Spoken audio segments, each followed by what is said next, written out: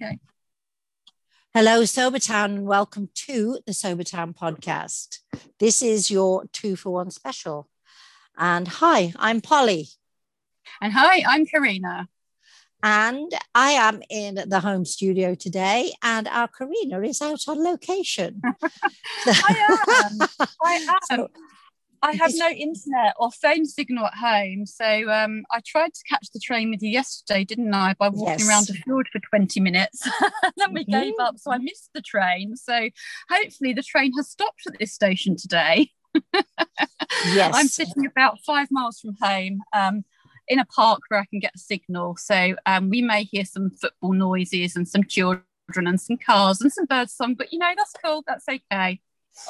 Yep, and it's pretty sunny and warm there, so we will try and get you out of the heat, otherwise you'll be glowing before long. So the subject we picked up on for today, going by what goes on and around in our groups, is anxiety.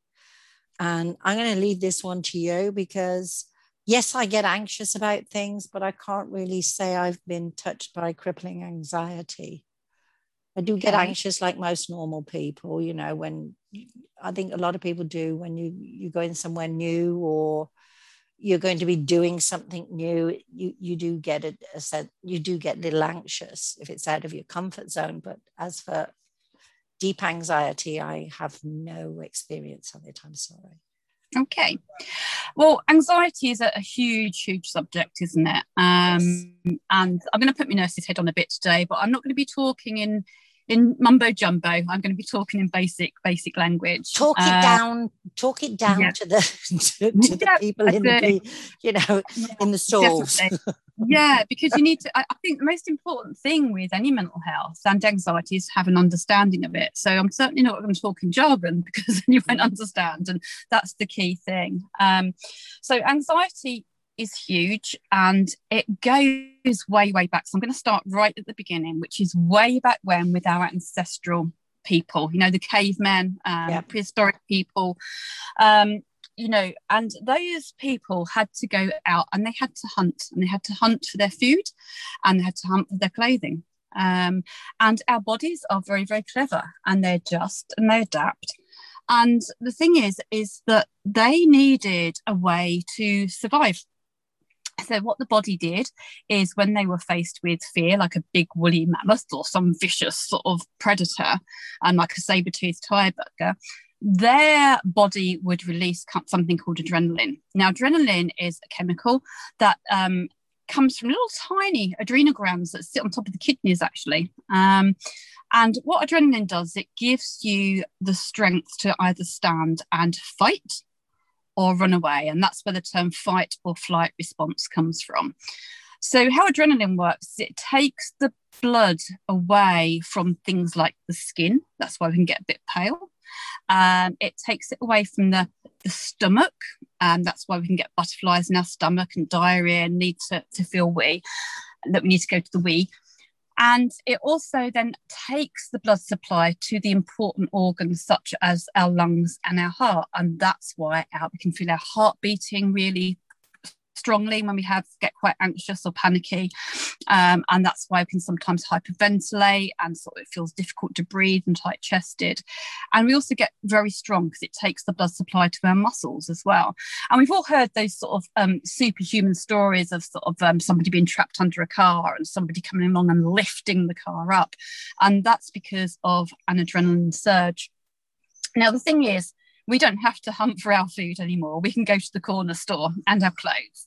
But adrenaline continues and continues to be within us. And if we think back in time as well, I'm reading the Canterbury Tales at the moment. And, nearly every other page, the knight reaches for his sword just because he might see a shadow or hear a noise.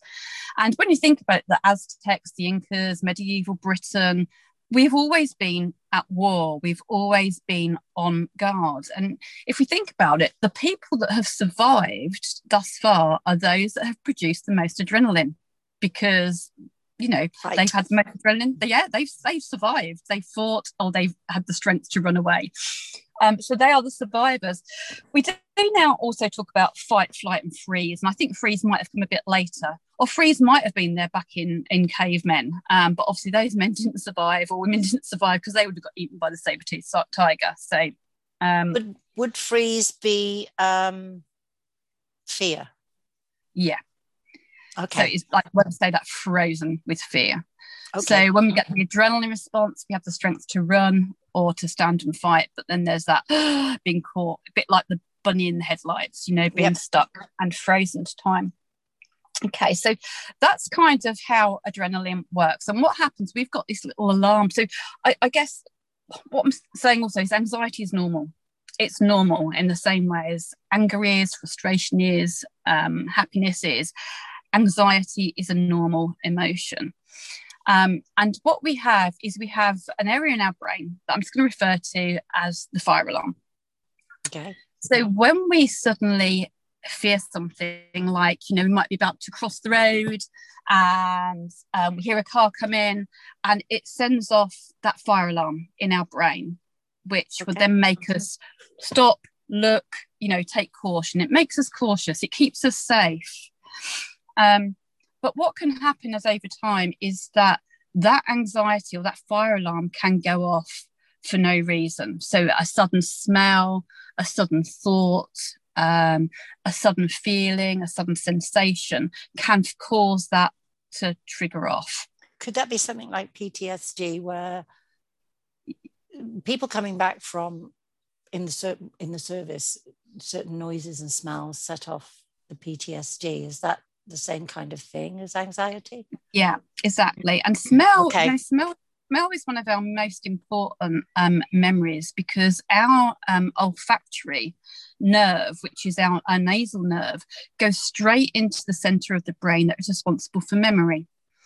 So it's very often that smells will trigger off things. And I was going to come to this actually, so we're on the same wavelength and the same tune here, is that we have another part of our brain that I would refer to as the librarian when I'm explaining it to people. And what our librarian does is it stores all our memories and it keeps them all in order. But when our fire alarm goes off in our brain, that librarian gets confused and the timeline of those memories also gets confused. And that's why people can be right back in a situation 10 years later, experience all the same things that they had before. Okay. And, that's why that's a chemical type of reaction, because the adrenaline's confusing all of that. It's confusing from the nervous system. So you can see how that sort of kind of links in. Also on top of that, we also have now as well, obviously, our new brain as we have developed. So we have very much our old brain that we refer to, which is very much that caveman brain that I was talking about, that is ready to fight, it's ready for action. And that's the brain that comes into play when we get angry, get frustrated, get anxious. And there's an old saying, isn't there, of take a deep breath and count to 10. And that really is a true saying, because if we do just take a breath and count to 10, it gives time for our new brain to kick in. And our new brain is our more rational, logical brain. Okay. So, that old saying is quite an important one, really, rather than acting completely on impulse, just to... One of the things within our journey that we use so much is breath. In our sober journey, we're using the one thing, is just sit and breathe through it. And I suppose every time we take that big, deep breath and hold for a little bit and then breathe out slowly, we're causing that pause, are we? Yeah. In that. Yeah. Okay. Yeah, and exactly. And it's really important to do that, is not to react, and that's what a lot of us do. And then if we can't do that, we can reach out. That's the other key thing, isn't it? If yes. We can't do that ourselves, to reach out. But it's good to learn to do that breath and just give yourself time for that new part of your brain to come into play, the new bit that we've evolved through the ages. Okay. And I think the other thing that's really important to mention here is that actually, as we grow up, we are taught that anxiety is kind of not okay, a bit like anger, that we're kind of taught that if you're feeling anxious, there's something wrong. That's kind of what we learn as we go through life. Yeah. But But it's not real to feel anxiety. It's not wrong to feel anxiety. It's okay. It's there. It's a warning sign. It's telling us stuff. What's important to learn is when the anxiety is telling us something helpful and when it's telling us something unhelpful. A bit like pain, we've spoken about pain before. Yes. As you know, I've got fibromyalgia. I have to distinguish between pain that is helpful, that's telling me I'm injured, and pain that's unhelpful because I'm not injured, I just feel the pain. And interestingly enough, this fire alarm part of the brain that tells us, to be anxious, warning, warning, warning, is also the same area that tells us about pain. So that's why very often pain and anxiety can overlap, because it's the same centre that's been fired off. Okay. It's the amygdala, if people are interested. So it's the amygdala.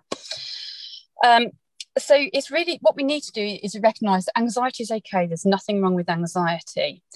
It is recognising, is it telling us something? So, for example, yesterday morning, I took Bumblebee out 20 miles there and 20 miles back for the first time on my own. No Andy behind me on his bike.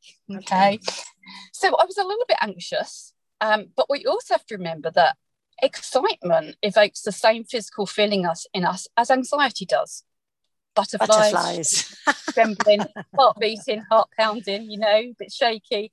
So, again, excitement and anxiety can get confused. So I was a little bit anxious, I was a little bit excited. But what my anxiety did for me yesterday morning was just made sure that before I went out, that I had enough money on me to fill up with gas, that I had my insurance documents with me, and that I had my breakdown documents with me. So that was kind of helpful. Being prepared. Prepared me for the day. Anxiety that's not helpful is like a couple of weeks ago when you were trying to teach me. I was waiting to have a Zoom call with you for you to teach me how to Zoom and record from my phone, and I was getting in a right old state, as you remember. Now, it's not because I was anxious of you, because you're great, you're lovely, and you're very patient. But it's you were learning something new. Yes. And what was underlying that was actually frustration with myself and anger and things like, am I going to get this? Am I not going to learn it? Why don't I know this? All those sorts of, negative thinking was stirring up my anxiety. Your self-critic was to the fore. Oh my gosh, yes, it was. It was doing all singing, all dancing that day. So, both forms of anxiety, but it wasn't helpful. So, you had to, and I could have got quite anxious yesterday missing the train with you, but I'm like, just, what, I just have to let that go. There was nothing I could do. I can say this now. I mean, this letting things go, I'm finding it a lot easier the longer I'm staying sober, actually, because we're living in the moment. And I had a conversation this morning about, we talk about one day at a time in sobriety, but life really is one day at a time. That's the whole of life. You've got some things that require you to pre-plan, but the majority of the days, like with you yesterday, you couldn't anticipate that. So you literally get up in the morning and yes, you've got some things that are that you've got planned, but a lot of the day for us is unplanned. And the longer I stay sober, the more I'm able to cope and not be so anxious when these little things crop up. I don't know how you feel about that one. Do you think yesterday was an example of that? Yeah, and I think it's something we talked about in our groups, isn't it? That we are finding it easier to take. I used to be very anxious, not knowing where my life was taking me. But now I actually don't care. And yesterday morning I got up, I had to make some phone calls to the bank, the stuff I had to do. I had no phone service. So do you know what? I jumped on Bumblebee and I drove to Lowestoft where there was a phone service and where I could sit and talk and do all the things I want to do. And of course, I got my Starbucks cappuccino all thrown in as well. So actually, my day was completely different from planned, but it was a good and enjoyable day. And I'm learning to embrace the moment and go with the flow because life happens. And I think you and I are lucky in that we don't suffer this crippling anxiety that some people do get. And there are people that that would totally freeze them in that. How would they cope with it? It would have done me before. I mean, I am on antidepressants and anti-anxiety medication, and I have been since 1995. Okay.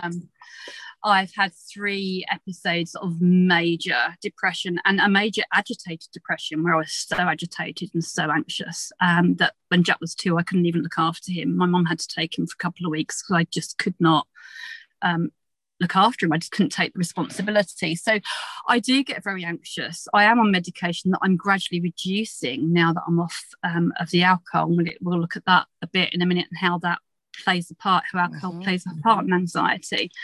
But what I'm finding is my anxiety now is over real stuff.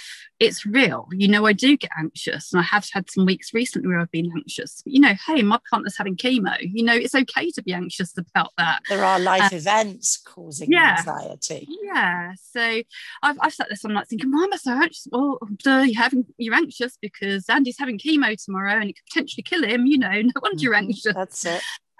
So, there's things. So when I was drinking, and in times in the past, yesterday would have put me into a spiral. But 10 months sober, I am finding it much easier to cope with that. And just, as you say, going with the flow, embracing the day.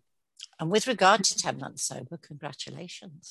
Thank you. And congratulations on your year. We've both hit a milestone, haven't we, since we were last podcasting? So it's been wonderful. Yeah, I cried so much last week. I couldn't stop crying. Everyone was hitting these milestones. So much success last week within our community. It was a joyful week last week. It's a joyful week this week. I'm having fun, and this topic I am loving. So back to. Okay, so one of the things that we want to look at now is the chemistry of the brain. And adrenaline is a chemical. I think you call it epinephrine over there, don't you? Epinephrine. Yeah. I think we tried to call it that over here for a bit. It just didn't stick. So we stick to adrenaline, really, even in medical circles over here now. I think the only time we refer to epinephrine is EpiPens over here. Yes. So when I'm saying adrenaline, people, it's epinephrine in the States and other places. They still call it adrenaline. I mean, epinephrine is a pen, so an EpiPen. So you call it adrenaline. Everybody knows what it is. Everyone understands. Okay. So our body runs on water, as we know, but basically on chemicals and hormones. That is how our body runs, and electrical impulses. I'm not going to get too technical. But I was thinking earlier, and this came to me yesterday morning, was if we imagine like a test tube, and we've got a test tube of chemicals, and it's balanced, so it just bubbles away nicely in its test tube, and it's going along doing its business, and then suddenly we add another chemical to it, then that can change that balance in that test tube. Now, if it was my test tube and you put some caffeine in it, it'll be bubbling all over the place. Going away. I think I know caffeine doesn't do that to me. But to me it does. To other people, it would make it bubble a bit more and then settle down.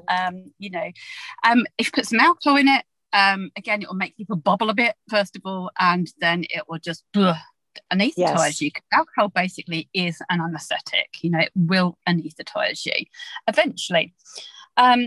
So there are, if we take a chemical like alcohol or illicit substances or even prescribed medication, it will change the homeostasis. It will change that balance in that test tube. Now, for things like antidepressants, for example, because there's a lot of some people don't like to take antidepressants, but I just want to, I'm for antidepressants when they are needed, because basically we don't have enough serotonin in our brain. The way antidepressants work is it increases the serotonin in your brain back to where it should be. Okay, and in doing, can I just say, a few years ago I went on to a very, very low dose anti-anxiety medication. And the one thing the doctor did tell me is because we, as women, no disrespect to the others. There's guys that I'm sure, but she gave it me from a woman's point of view. Because we're so emotional and we live on our emotions of worry about the children, worry about the house, this, that, and that, we deplete our levels of serotonin and is it dopamine? Yeah. We deplete them. So every so often, she said, it doesn't hurt to go on some kind of anti-anxiety medication to help boost those feel goods. It's perfectly normal. It's not anything detrimental. No, because it's just putting those chemicals back to where it should be. So a bit like somebody with diabetes. Yeah. Giving them insulin, we're just putting it back to where it should be. We're managing it for them, and it's the same with serotonin and anti-anxiolytics. It's just putting that chemistry to where it should be. And some people are born with low serotonin levels and low chemistry, and there's things we can do to boost them. We'll talk a bit about those in a bit. But you know, I just want and the point you made about being female. This is another important thing actually with anxiety, because this will happen with everybody.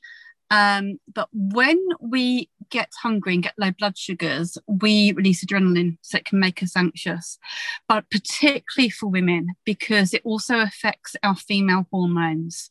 So if we get hungry, and I know many of us at the time of the month always have to have a little snack or something in our car because we get hungry.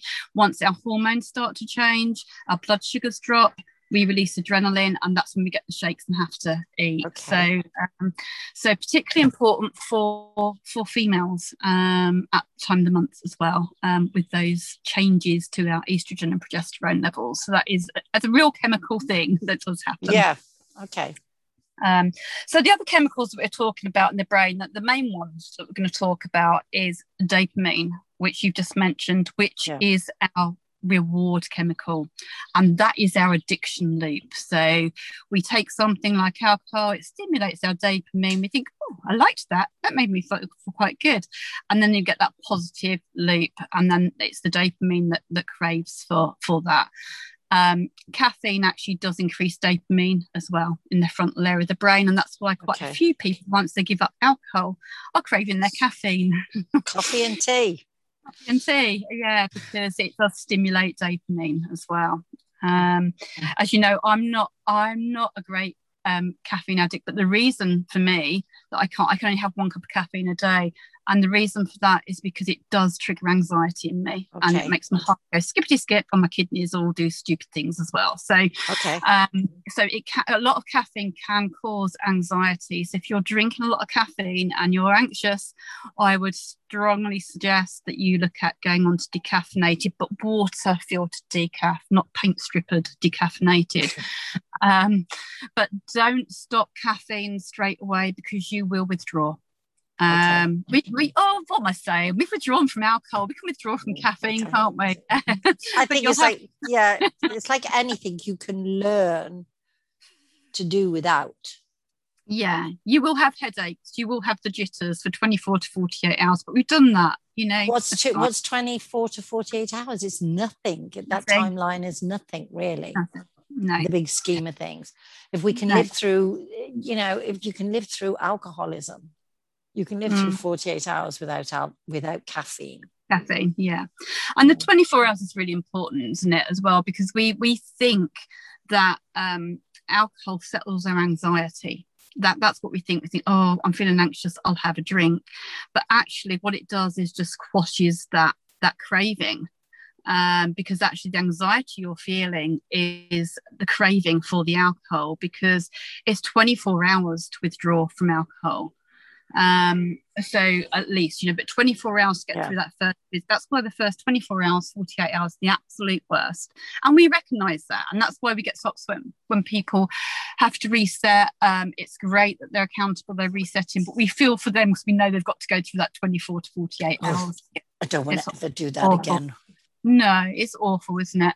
Yep. And so we do think, so if people are listening to this and you haven't quit alcohol and you're thinking about it, you're thinking, but it helps my anxiety. It doesn't. It actually just stops your craving for anxiety.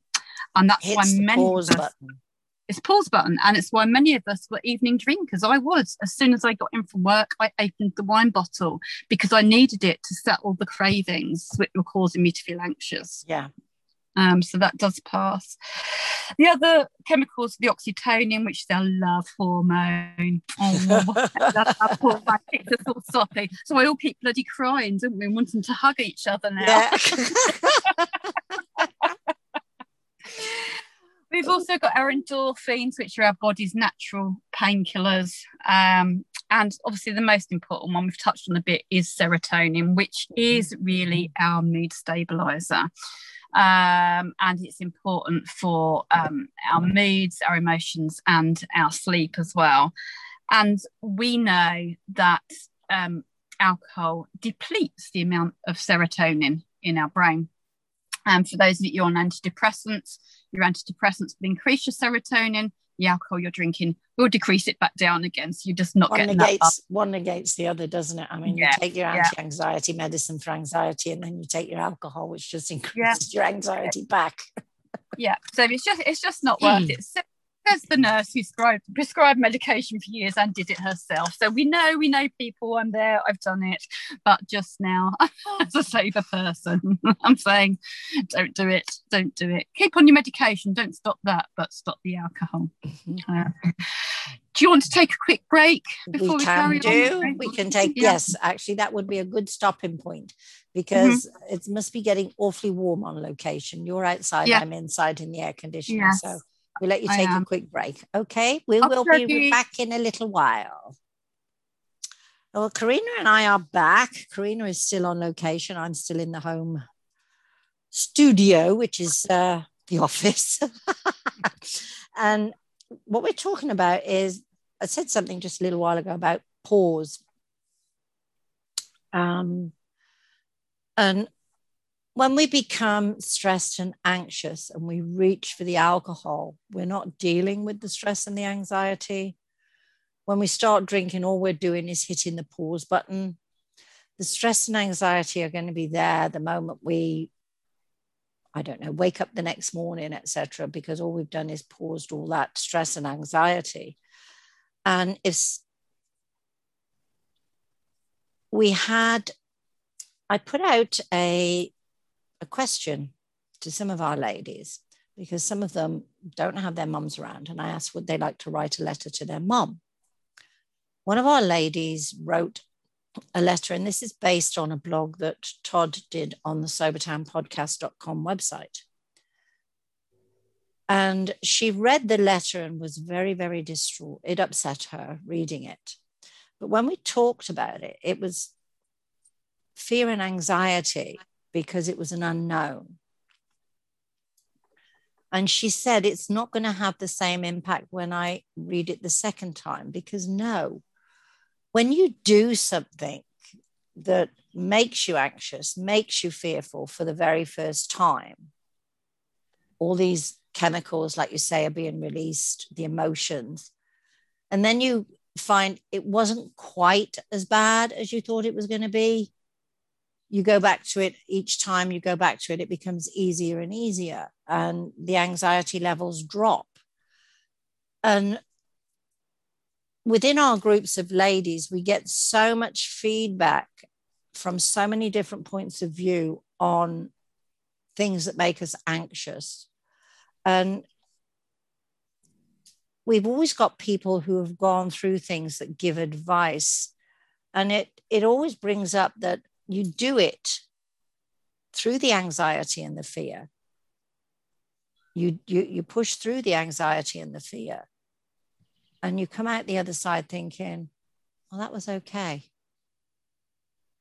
We didn't need the alcohol to cope with the anxiety and fear. And with the one young lady who is coming home from work so stressed and anxious that she's reaching, like we did, for the alcohol.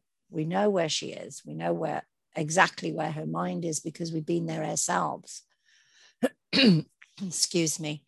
All she's doing is pausing the anxiety, the work stress.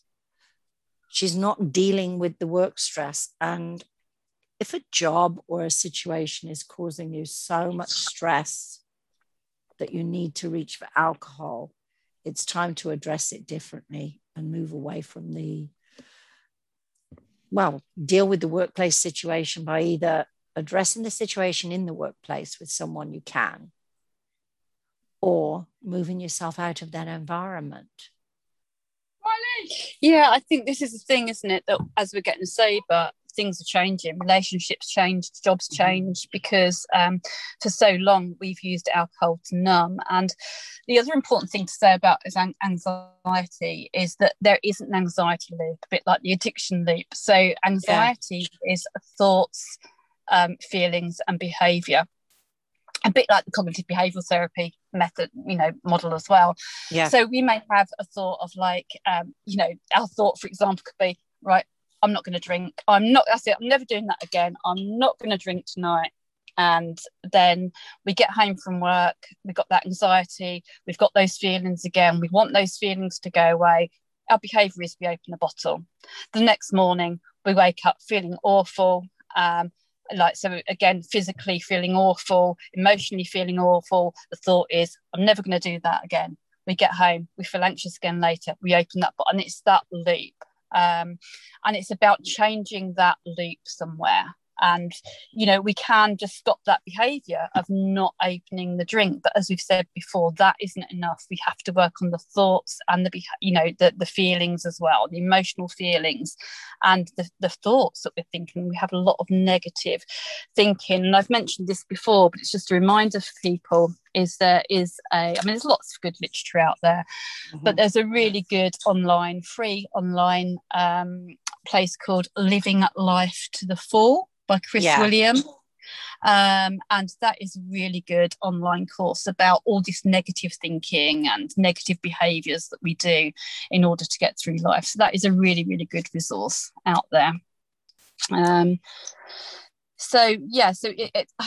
think it's perhaps we could look at now the way we've talked a bit about these chemicals and things, and talk about ways to change some of those chemicals, to boost some of them, because sometimes when we stop drinking, not only have we got to deal with the guilt and anxiety of drinking, we're then dealing with all the emotions that have been there all along that we've been blocking. All we've done is hit the pause button. We now have to press the play button and address it all.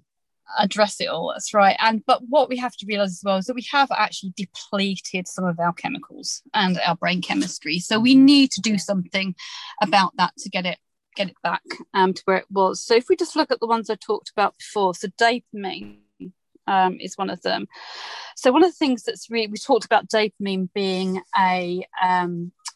the reward chemical, the reward loop. So so things that help with dopamine are things like self-care, looking after ourselves, rewarding ourselves, eating lots of yummy food. Ice cream. Oh God, yeah, eating food, coffee, which you've just already talked about. Celebrating little wins, really, and doing things that are good for us. And we've talked also a bit about this before, but it's always worth reminding people, especially for those of you that journal. If you're journaling, don't always at the end of your day think about the one good thing that you've done today, that you've achieved, something that you've achieved. Now, some of it might be getting out of bed that day, or getting in the shower, or not having had a drink. You've achieved that, or even if you have had a drink, what have you achieved? That there'll still be something that day that you've achieved and that you can celebrate. So it's really important, because very often when we journal, we look at a lot of the not so good stuff or the negative emotions. It's really important to look at the good stuff. We have to quiet our inner critic. And I put an expression on when I was talking to someone within our groups yesterday, and I didn't realize how much of an impact that expression was going to have on me. And the expression is to follow through. If you commit to something, follow through on it. And every morning when we got up and said, oh, I'm not doing that today, And then we just didn't follow through on our promise. So once you get sober and you make a promise to yourself every morning, little tiny thing, well, today I'm going to have a pedicure. Today I'm going to walk a mile. Whatever it is, one tiny thing that you commit to in the morning, it could be that today I won't drink. Follow through on it, because that is where you can put at the end of the day in your journal, well, I said this morning I was going to. And then in the journal, you can put that. And I did. I followed through. Yeah, it's a great tip. Just yeah, I don't know why I suddenly get these little light bulbs. Yeah. And do you know what's so spooky is, obviously I had to come out. So usually my first thing I do in the morning is I sit with my cuppa on my settee, looking at I'm sober, going to the ladies group, saying good morning. Well, this morning I had to come out. I couldn't do that. I had to come out with my cuppa and find this location so we could catch the train today. Yeah. And as I sat here, and you don't know this, it's really spooky that you just said that. I sat here thinking, do you know what? I'm going to take myself off for a pedicure. Follow through. And I've been and had a pedicure. I sat here and had that thought and had a pedicure. So yeah, and it was wonderful. I mean, it was amazing. It was USA Nails, and I sat in this this big massage chair, which I actually thought was going to fold me in half at one point. Yeah.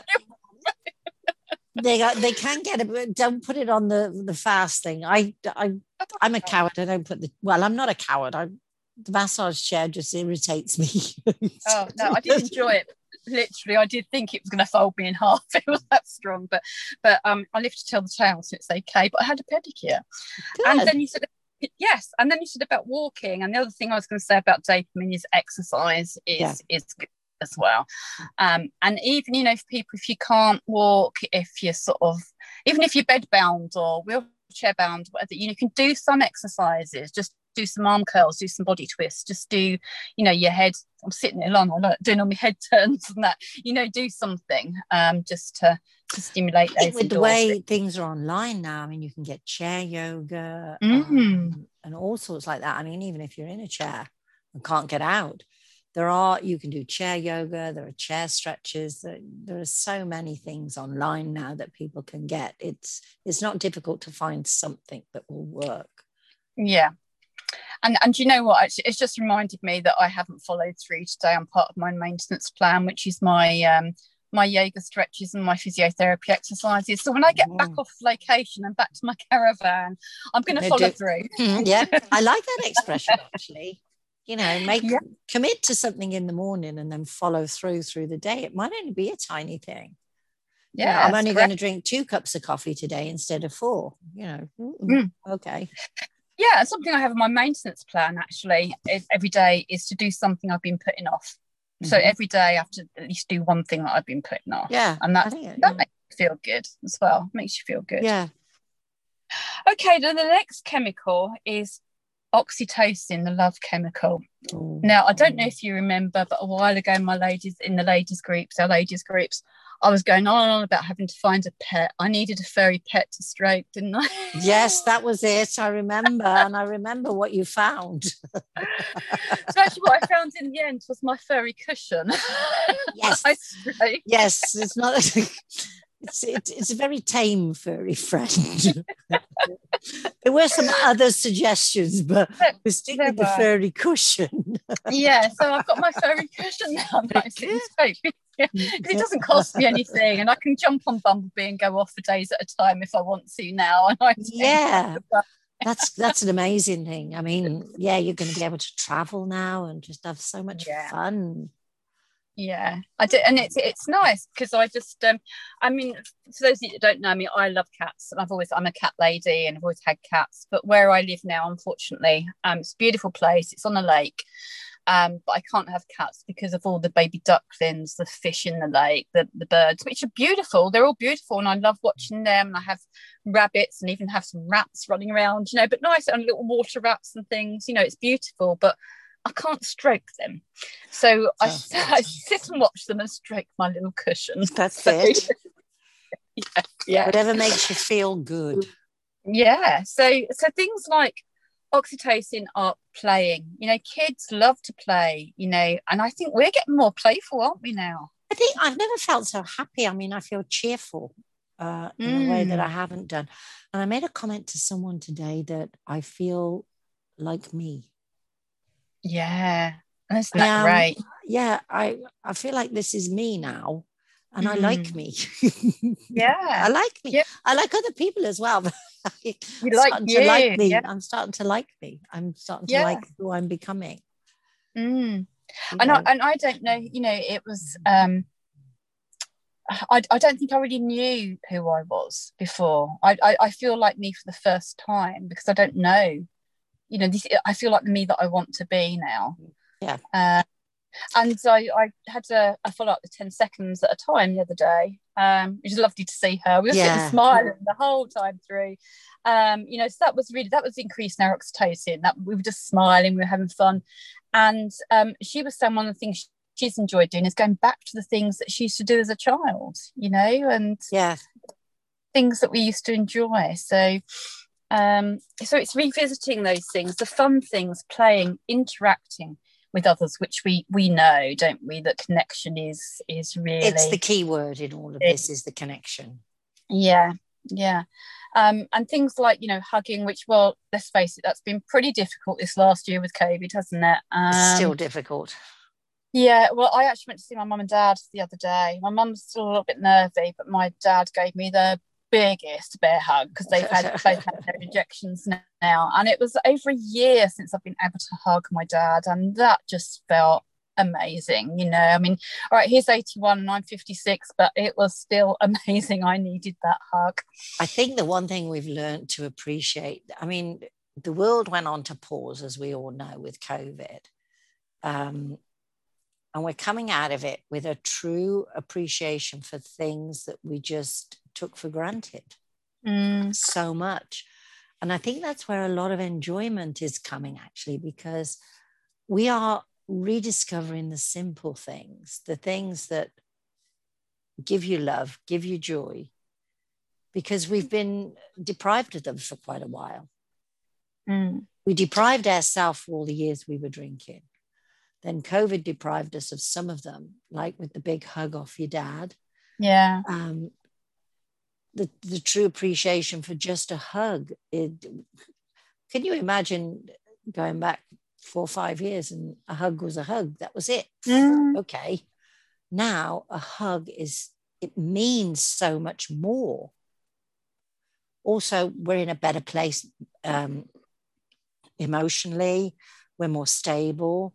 We're seeing things, as we've said before, so much in Technicolor. There's no more black and whites.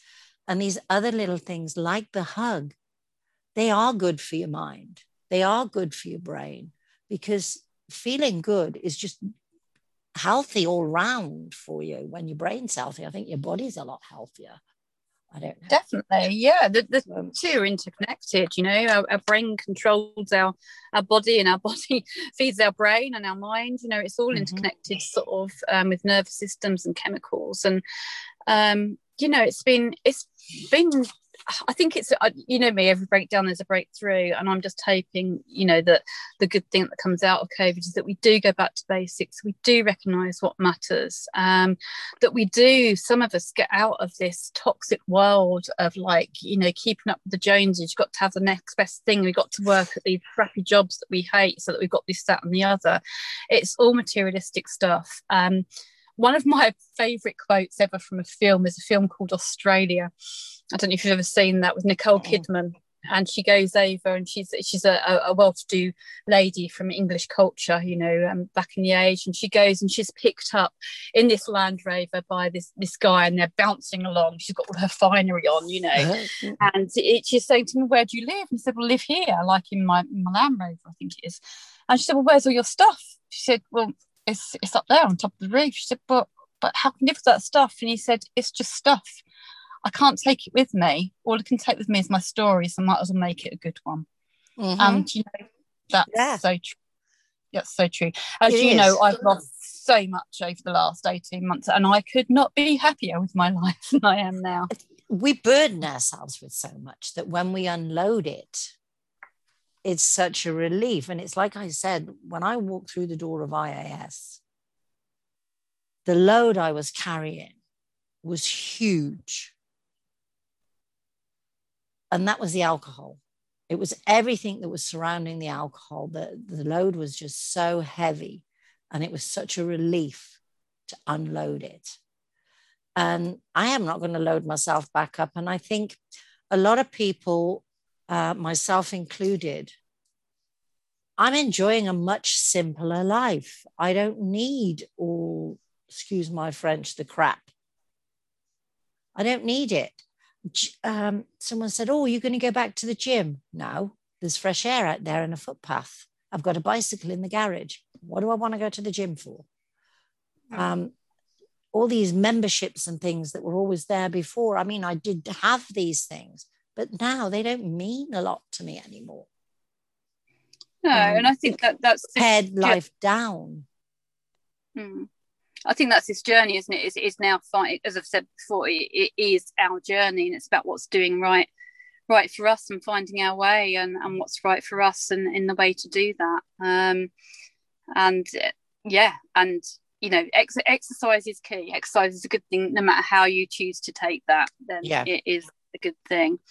And exercise will also help with those endorphins as well, getting those endorphins going, which are those feel good chemicals. And you know what, even things like laughter, watching a good movie, a good comedy, laughter. Doing a podcast. Doing a podcast. I feel like I've been quite serious today because it is kind of a serious subject. It is a serious subject. But it is. But we like to have a laugh too.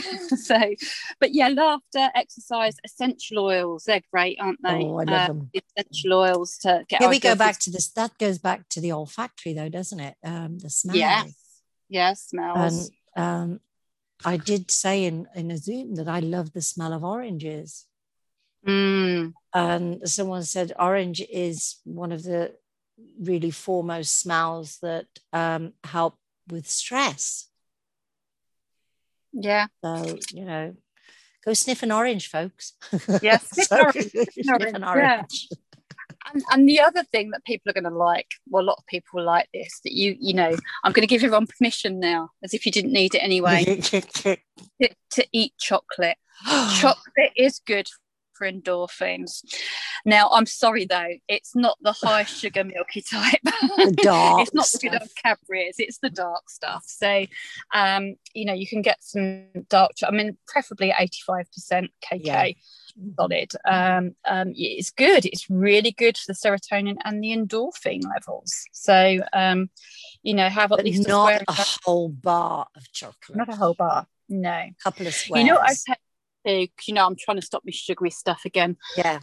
So what I've been doing is getting blueberries, getting just 3 cubes of dark chocolate, melting it in the microwave, and then just mixing my blueberries into it, and that's delicious. That's a really nice sweet treat. So sounds delicious, actually. That is tasty. I do that. I do my fruit and my yogurt all the time. I might do a couple of dark squares of chocolate melted and drizzle it all over the top of my yogurt. Lovely. It goes a bit hard, like a chocolate sauce, and if you melt it and drizzle it over yogurt, it goes a bit hard again. So that'd be like having a Magnum where you smack the top of the chocolate and get to the ice cream. I'll smack the top of the chocolate and get to my yogurt. So that sounds like there's another recipe coming at me now. We like quick and easy and simple nowadays, don't we? And tasty. That's it, the simple life. Oh, yeah. And then the last chemical was serotonin. Exercise is good for this. Meditating, a lot of us doing meditating or just taking that breath. Eating tryptophan. We talked a bit about this before as well. Yeah, we did. We did the supplements, didn't we? Yeah, on the supplements podcast did that. But so if you want to know more about that, go on to that one. So eating tryptophan or taking tryptophan. Having a good bedtime routine, making sure you do that, getting good sleep, and sunshine is good for your serotonin levels. We all need at least 30 minutes unprotected sunshine a day, so get out there in that sunshine, get out and have a walk, and come back and have your fruit and yogurt with chocolate on, and it'll be fine. Sounds like a plan. Sounds like a very good plan. But I mean, a lot of this, I mean, the one first thing you mentioned, the self-care, that is your self-care is your exercise, your meditation, you're getting out in the sunshine, sitting somewhere quietly with a good book out in the sunshine, you know, get your 30 minutes in the sunshine, sitting reading a good book, you know, it self-care. And the one thing we say is self-care is not selfish. I mean, we look after other people, we make sure they're fed, watered, you know, they've got clean clothes, all that kind of thing. We care for other people and we don't feel guilty about it, but we always feel guilty when we do it for ourselves. And yet we shouldn't. No, and I often use that myself and kick myself up the backside and go, look, you do it for Andy or you do it for Jack, so go and do it for yourself. And I was listening to Mrs. T's. Was it Mrs. T or Mrs. T? This Mrs. I was listening to. I was getting confused with Tea Lover then. Yeah, I was listening to her podcast. Well, when I had service, it was a couple of days ago now. Yeah, and that was really profound what she said to me about how we do stuff for other people. We make sure sort of they're fed, they're watered. We don't allow them almost to get anxious or annoyed because we're sort of codependency she was talking about. And I thought that's so true.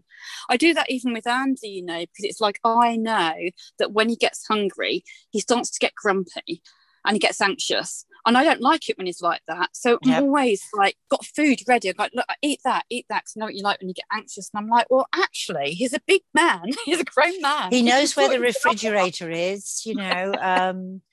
It's like, one of our ladies this morning, she said she thought about things and thought, well, I've got to get groceries. But I don't have to cook because they're all old enough to cook for themselves. Said, I will put the groceries, I will send them a text so that they know what I'm doing for myself. I mean, this was a prime example of we don't tell people when we need to care for ourselves. We expect them to know, the same as, you know, when Andy's hungry, he gets grouchy. So you care for him. We can't expect people to know what kind of care we need unless we voice it. And she said she sent a text to say she was going to the beach. They knew where she was going. So they could, you know, they're perfectly old enough to look after themselves and feed themselves. I mean, as women, we are the worst at having, well, it's the nature of us, we nurture. It's part of our makeup, and it seems strange when we're not there to nurture, and then when we're not there we tend to get anxious. We go back to the anxious and anxiety. It's a whole cycle of thing, isn't it? And we have to learn that in order for us to be able to give others and to relieve our anxiety, we have to look after ourselves. And the serotonin from self-care, from eating a piece of chocolate, getting some sunshine, it's a whole package, isn't it? And this is, you know, we talk often that we are working on our sobriety, and we have to work on it. We can't just put it down, and you can't expect other people that aren't going through this journey to understand it, but we get it and we understand it. And I think, you know, it's important. So, you know, I listen to all the podcasts on Sober Town because it helps me, as you've just heard. Every one I listen to, it's like, oh yeah, we all learn from each other. You know, there was a time I stopped posting because I couldn't get back to everybody, but I'm like, no, people, we learn from people's posts. You know, it helps somebody, and that's the importance of doing it. And I just wanted to sort of, I've written down one of our ladies in our groups. We were talking about anxiety and what it's like post-drinking, and how the anxiety has lifted. Don't get me wrong, folks, the anxiety does come back, and you will get anxiety, especially when you first stop drinking, because you're having to deal with all the stuff you've been blocking for a while. But like you said, it's a natural emotion. It's there anyway. It's never ever going to go away. No. But how you deal with it alters. alters, and initially you can have that chemical withdrawal, so that's going to cause you to be anxious, and if you drink lots of caffeine that might make you anxious, but eventually it will settle down. And this is what one of the ladies wrote. I'm just going to read this verbatim from what she said about that she no longer has to worry about. So since she's got sober, these are things she does not have to worry about. Deep down, I knew it was wrong to drink like that. So now I simply didn't do anything wrong with her day. Like we said, she hadn't done anything wrong. Yeah. I don't have to worry about what I did last night and can't remember, because I remember everything. I didn't act stupid from drinking last night. I have no shame about the fact that I tried to moderate and failed. I'm living a more open and honest life now. I don't have to hide. All remorse, regret, shame, guilt from the night before has gone. I'm not a failure at being a successful drinker. I'm a winner at being a sober woman. I love that. Yeah. I do not have to worry about where my next drink is coming from, how much is on hand, who's driving me home. Can I make it through the event with only one drink? Does the event serve alcohol, etc.? I do not have to think about alcohol every day. I do not have to constantly make decisions about it all day long. One decision and done. Easier to counsel my 2 sons to not drink or drink less when I'm living that myself. Old hobby was craft beer. If I go overboard on my new hobbies and interest, it is fine to eat a bunch of vegetables, to go walking, to work in the garden. So, so straight away, when we're not drinking, we've removed all that stress and worry. And we've talked before. Yeah, we've talked before about have I got enough alcohol? When can I start drinking? When that's some of the burden I unloaded. It's a heavy burden to carry. It is a weight.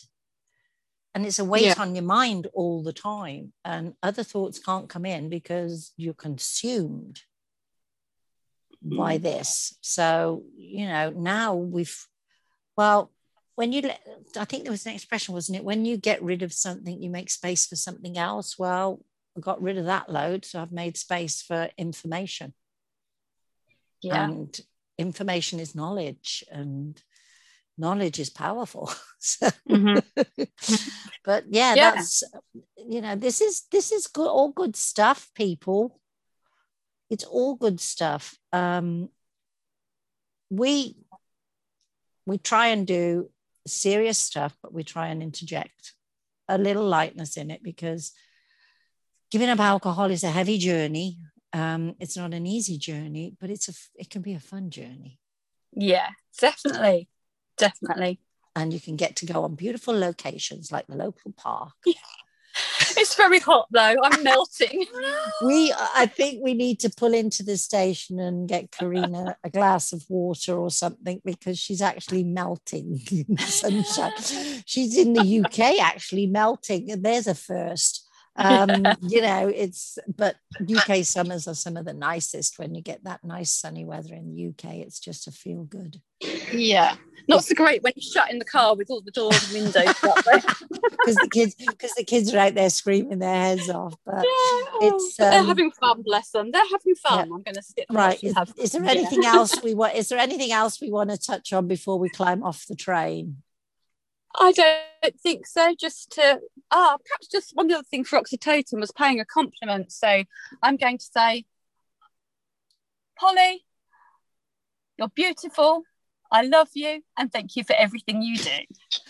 I will say to you, Karina, chin chin, enjoy your coffee. You have a smile that literally goes from ear to ear. She's glowing. She's absolutely glowing, and you're beautiful. Keep riding your bicycle, darling. I love it. Your bicycle, your trike. Sorry, your trike. Yes. And just keep bringing joy to people, because that's what you do. You bring us joy, you bring us information, and we love it. So climb off the train, get yourself a much needed drink and cool the glow.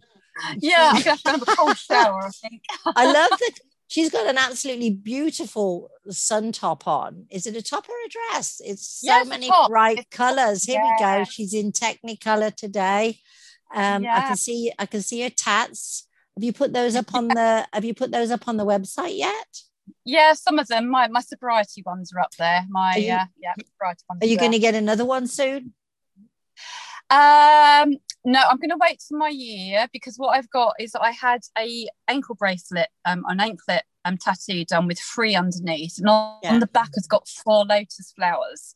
Yeah. And I'm going to have them coloured inked in for the every 3 months the AA chip colour. So that's your courses.